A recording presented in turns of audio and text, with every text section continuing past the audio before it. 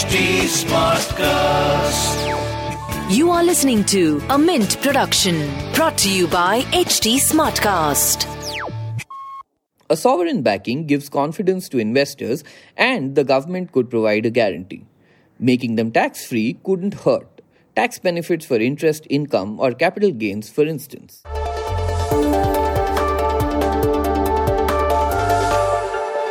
The internet gave us short attention spans. We preferred to like and share content instead of reading and sometimes even watching it. At Mint, we decided to come up with the Mint Primer, which breaks down the big news of today into short, quick, consumable questions and answers. On this podcast, you will find information about everything from cybercrime to RBI's new repo rates. I'm Prasid Banerjee, and this is what happened today.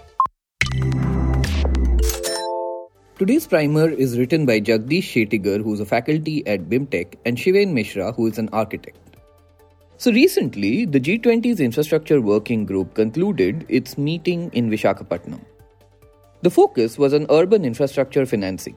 In this episode, we explain why the financing of future cities is a pressing need and the options that are available. So, why the focus on financing cities?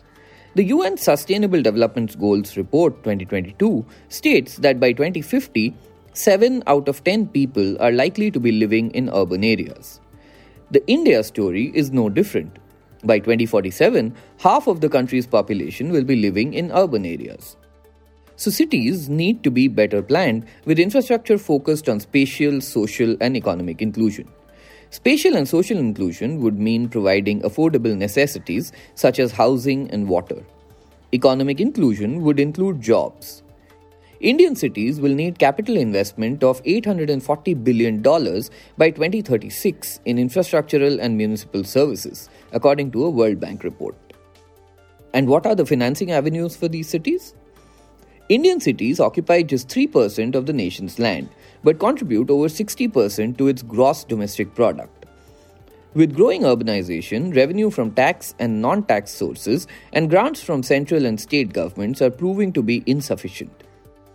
Public-private partnerships, issuance of municipal bonds and green bonds by urban local bodies, land value capture in terms of additional floor space index and other things could be the alternate financing routes.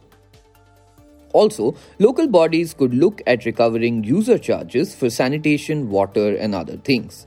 If successful, this would help improve their creditworthiness as well. And of course, the central government has taken some steps. The union budget proposed an urban infrastructure development fund of Rs 10,000 crore per year for public agencies to create infrastructure in Tier 2 and Tier 3 cities. Other measures include safe and dignified sanitation, state-led investment for urban development, and incentivizing cities to increase their creditworthiness for municipal bonds.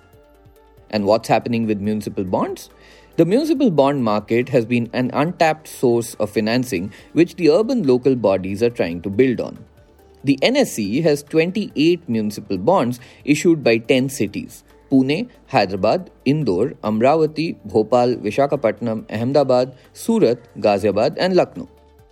As per reports, the government has identified over 30 cities with good ratings in the municipal bond market. The Indore Municipal Corporation this year became the first city to issue green bonds on the NSE. And like always, there's more that can be done. Commercial debt financing, including loans and bonds, is only one option. Any bond purchase is done with 3 aspects in mind: return on investment, whether the bond has sovereign backing, and if there is a tax incentive. A sovereign backing gives confidence to investors and the government could provide a guarantee. Making them tax-free couldn't hurt. Tax benefits for interest income or capital gains, for instance.